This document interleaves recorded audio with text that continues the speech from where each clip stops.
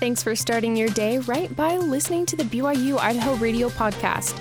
I'm Sophia Pack with your morning headlines for Monday, November 13th, 2023. President M. Russell Ballard, acting president of the Quorum of the 12 Apostles of the Church of Jesus Christ of Latter-day Saints, passed away at the age of 95 last night at 11:15 p.m.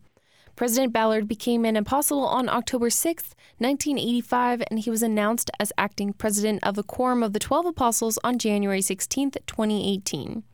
As an apostle of the church, President Ballard was called to be a special witness of Jesus Christ and oversaw the growth and development of the global church.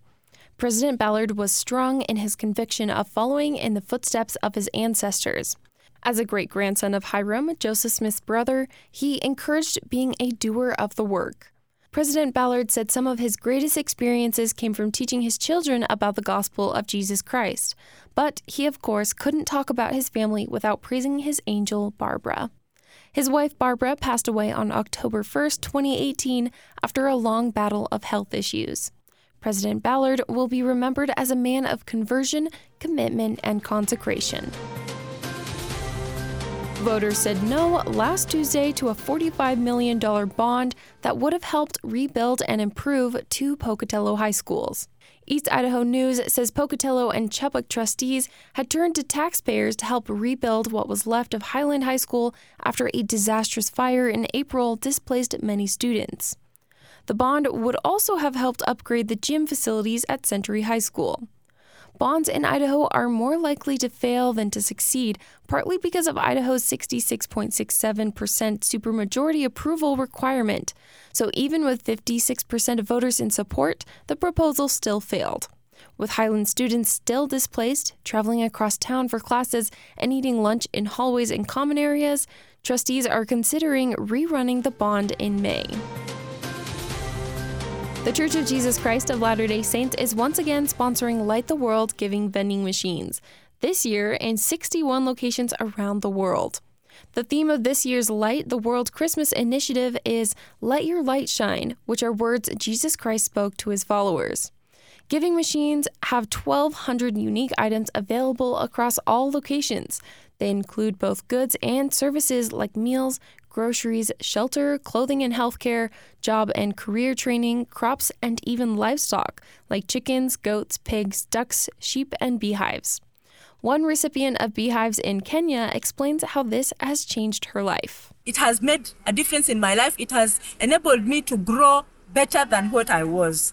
And I'm expecting even another day, maybe when you come, I'll come and show you my shop. I tell you, this is my supermarket. I am selling here because of honey and because of your help, because of your donations. Now this is where I have reached. If you'd like to purchase one of everything in a machine, you just type 777. Last year, giving machines provided more than 2.2 million meals, 31 million water purification tablets, vaccinations for 500,000 children, 41,000 chickens, and much more. Giving machines first became available in 2017, and since then, more than 1.5 million people have donated more than $22 million through the machines. More than 250 local and global nonprofits are participating this year, more than any other year. This year's machines are in 44 cities in the United States, including Salt Lake City, Denver, and Orem, Utah, and cities in Australia, Canada, Guatemala, Mexico, New Zealand, and the Philippines. If you're unable to make it to a giving machine, you can donate online at givingmachine.org starting today. Thanks for joining me. These have been your morning headlines for Monday, November 13th, 2023. You can catch more news, interviews, and great content on this podcast feed. Just ask Alexa, Google, or Siri to play the latest BYU Idaho Radio podcast, or listen to us for free on your favorite podcast app like Apple Podcasts, Google Podcasts, or Spotify. I'm Sophia Pack, and this is BYU Idaho Radio.